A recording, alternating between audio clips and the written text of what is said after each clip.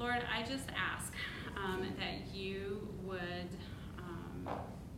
just use me today to speak your truth to these ladies.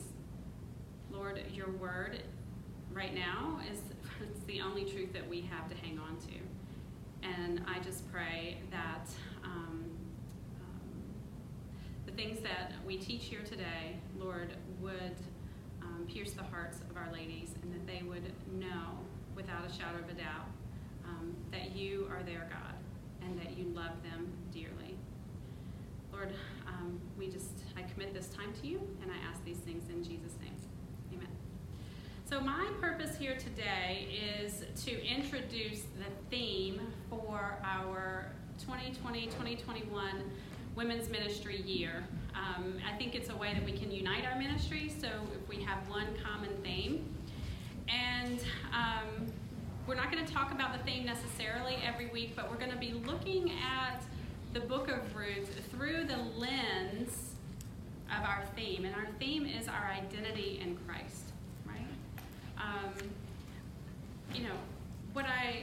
We're going to dig into the specifics on that in a little bit more, but right now I just want to ask you a question. Who are you? Who are you? Today, if you were to introduce yourself to someone, which we just did, you might say, "Hi, my name's Elizabeth. I'm the Director of Care in Women's Ministries," right? Or, so sometimes we identify ourselves by what we do, right? I'm a Director of Care in Women's Ministries. That's what I do. Sometimes we identify ourselves by a role, the role that we play. "Hi, I'm Elizabeth. I'm a wife. I'm a mom. I'm a sister. I'm a friend." Sometimes at church we'll give the Sunday school answer, right? "Hi, I'm Elizabeth. I love Jesus," right? That's the Sunday school answer. Sometimes that is how we will identify ourselves. But what I want to share with you today is the fact that while all of these things are true, I am the Director of Care in Women's Ministries, I am a wife and a mom, I do love Jesus, those words describe what I do. They don't describe who I am. They don't describe my identity. And the problem with defining ourselves by what we do is that when we are no longer doing that, we may find ourselves lost and unable to, we've lost our identity. For example, I define myself as a mom for, 20-something years. And when my son last year, both my sons were in college, I wasn't playing that role anymore. Who was I? I'm still a mother, but I'm not functioning necessarily in that role. Did my value change? No, but my role changed. I had to find something else to do, which is why I'm now working at church. But the point is that what we do does not determine who we are. What we do does not determine our value. Neil Anderson says, and this is a quote from one of his books, he says, "People tend to get their identity from the things they do and their significance from their positions and titles. They wrongly conclude appearance, performance, and status equals significance. Our identity is not determined by what we do. It is determined by who we are in Christ. It is not what we do that determines who we are. It is what we do. It is who we are that determines what we do." Did you catch that? It's not what you do that determines who you are. It is who you are that determines what you do. Paul David Tripp agrees with that. He describes it this way. He says, "The normal human struggle is to look for identity horizontally when I was hardwired by God to look at it vertically. I look for something in creation to define who I am, whether that is marriage or my work or my athletic body or whatever that is. I am not something because I am in ministry. I am something because I am in Christ." Bottom line. So again, did you catch that? We shouldn't be looking horizontally for our identity or for our value or for our worth. It doesn't go this way. It goes this way. It goes this way. Remember, your value and worth comes not from what you do, but from what he did, from what he did for you. And he did a lot. I think y'all probably heard me say this before. It's another quote from Neil Anderson. He summarizes it. He summarizes what Christ did for us this way. And I love this. He defeated the devil, forgave our sins, set us free from our past, made us new creations in Christ, empowered us with his Holy Spirit, and gave us the rule book for life, telling us to repent and walk by faith according to what he says is true. Hallelujah? Yes. Amen. Right? That is what he did for us. So with this thought in mind, if I now ask you, who are you? Does your answer change? In Christ, the scriptures say, this is what they say. The scriptures say that you are a child of God. You are adopted. Every one of us is adopted. It's beautiful. We are all justified. We are redeemed and forgiven. We are Christ's friend.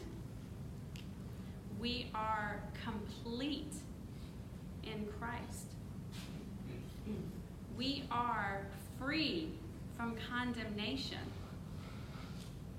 We are inseparable from the love of God. Did you catch that? It's inseparable from the love of God. He can't love you anymore, and he certainly can't love you any less. We are a citizen of heaven. Hallelujah, this is not our home.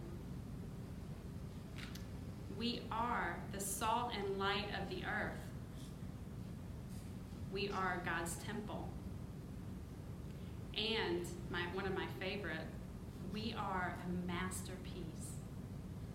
Ladies, you are a masterpiece. You are God's handiwork. That is beautiful. I want you to live your life as if you know that you are these things.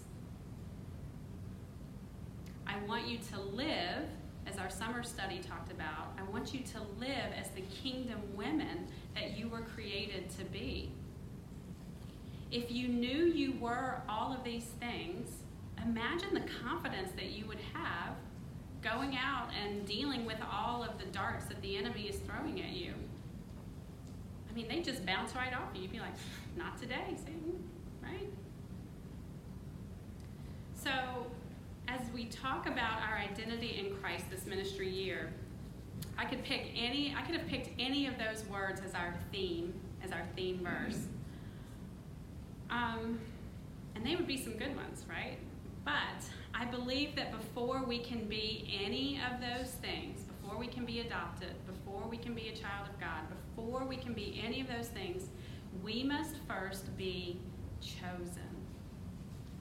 Ladies, each one of you has been chosen. Take a look at John 15:16. If you have your Bibles, you can open up to John 15:16. I think I'm going to read this from the NIV, but I'm not exactly sure.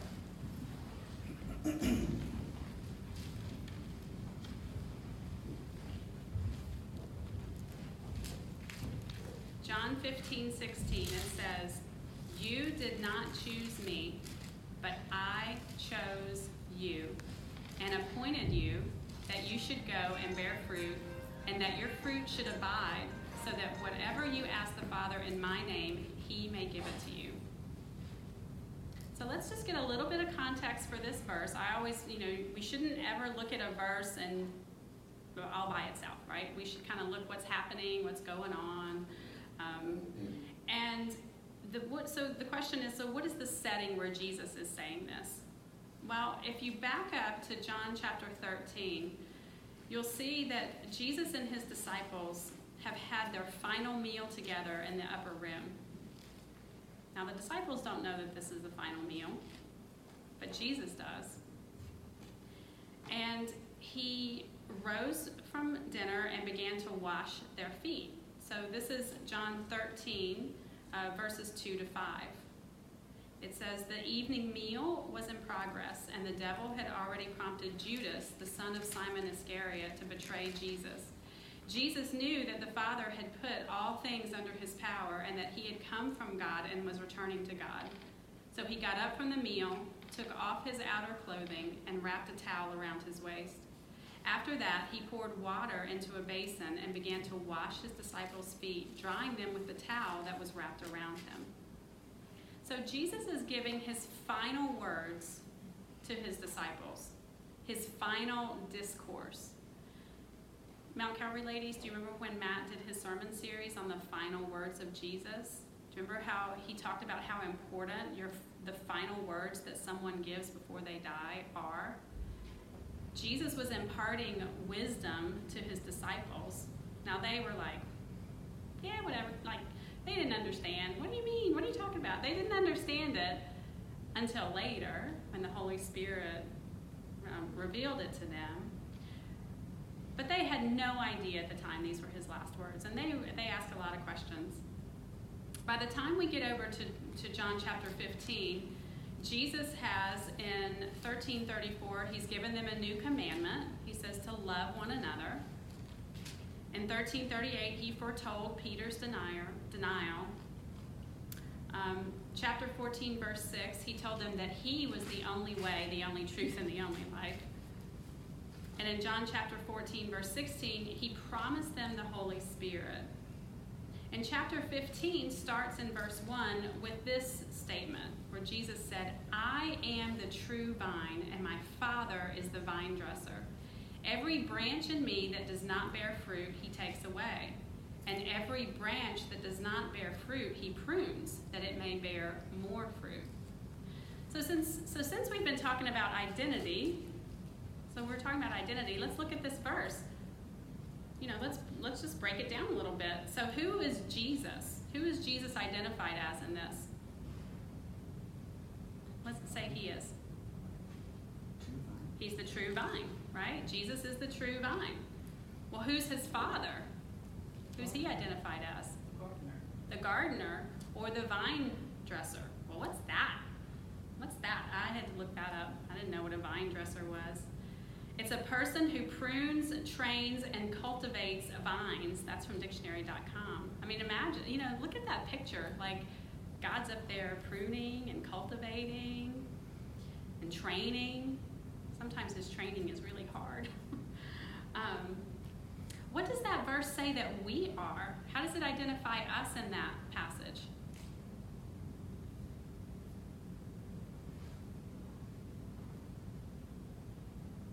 We are the branch attached to the true vine.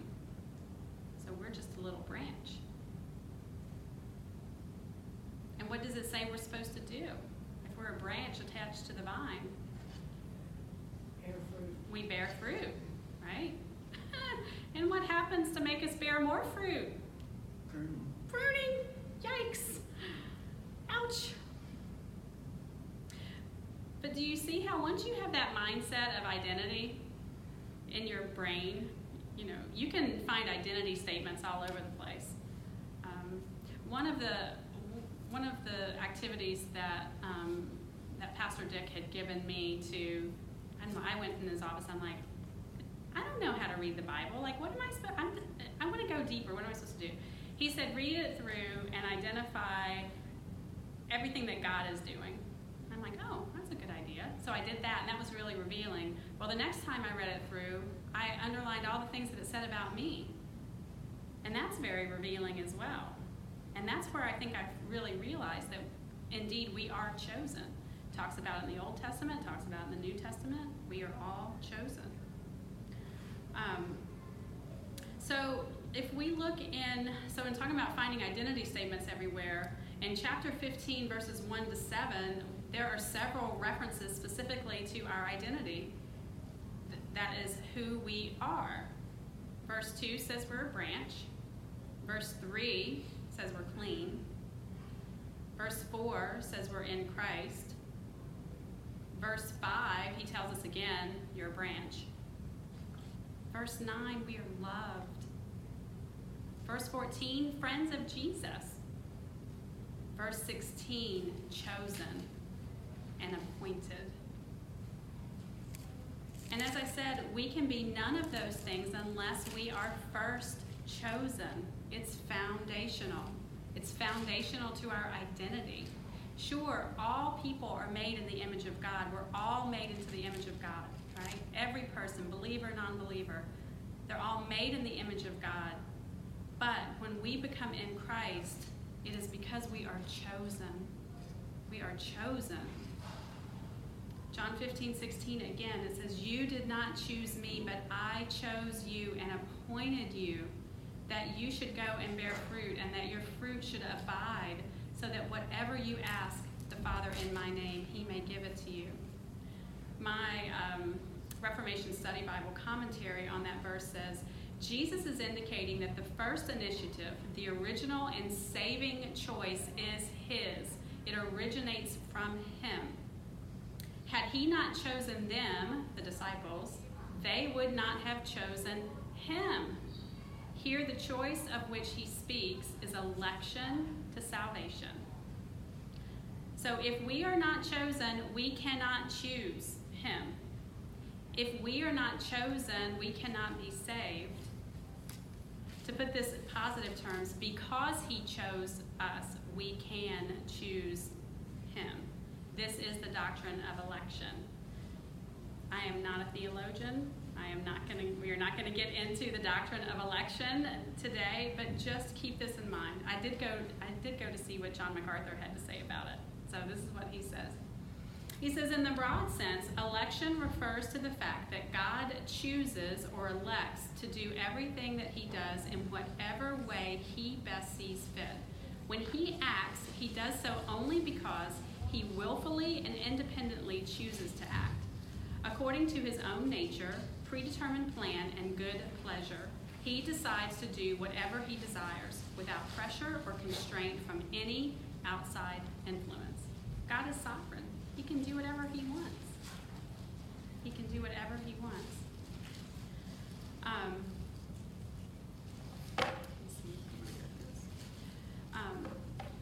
So, ladies, if you profess Jesus Christ as your Lord and Savior, it is because he first chose you. Being chosen is foundational. In the Greek, chosen means to pick out, or to pick out for oneself, choosing one out of many. So imagine this, like, do you see this picture in your mind? God's looking out over his creation. He's looking all around. He's like, oh, that one. I'm going to pick that one. Oh, there she is. I'm going to pick that one. That one, they're all for me, right? I just love that. I just love that image. So before you could be saved, you had to be chosen. Before you were forgiven, you had to be chosen. Before you were justified, you had to be chosen. Before you were all those things and before you can be all that God wants you to be, you have to be chosen first. And if you are chosen by God, it means you are eternally loved. You have value and worth, eternal value and worth. It means that those trials in your life are not punishment, just a little pruning, so that you can bear more fruit. Right? As I've worked with women over the years, I've found that not understanding their identity in Christ is foundational. It's one of the foundational issues. You've got fear and anxiety, and we addressed that last year with our theme of fear not, but also ladies don't know who they are. They don't know their value and their worth. They believe the lies that the enemy tells them, that they're worthless, that they'll never measure up. That's not the voice of God. God says, you are chosen, you are mine. We tend to believe those lies because we get so wrapped up in this world. Again, these lies we choose to believe, and when we believe them, it gives them power over us. And we then react in ways that are self-defeating. If I believe that I am worthless, then I'm not going to act in my best interest. If I believe that I deserve to be punished, well, I might stay in a toxic relationship much longer than I should. I'll allow people. I've actually seen this.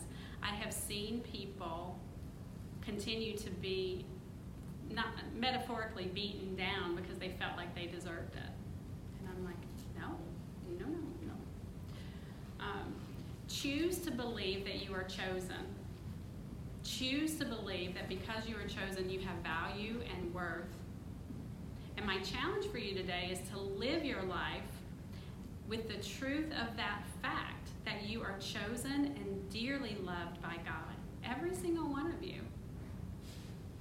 Ask God to show you what lies you believe about yourself. And trust me, we all believe some lies. We do. We all believe some lies about ourselves. But ask Him to show you which lies you believe about your identity and to show you what the truth actually is. And I should tell you what the truth actually is, right? You are chosen. You are dearly loved. You are a daughter of the King. That is the truth. Before we close, I'd like to share with you, I guess I could have said this is one of my favorite songs if we had asked what's your favorite song in the beginning. Some of the lyrics from it are, what do you see when you look in the mirror? A loser? A failure? Does every scar determine who you are? Maybe don't look, just turn away. If every day is like yesterday, winds are going to change. And the chorus, and I love this is what I love. The chorus says, you're not worthless, you're precious. You're not left out, you're wanted. You're not invisible with your shining soul. Love has spoken, and you are chosen.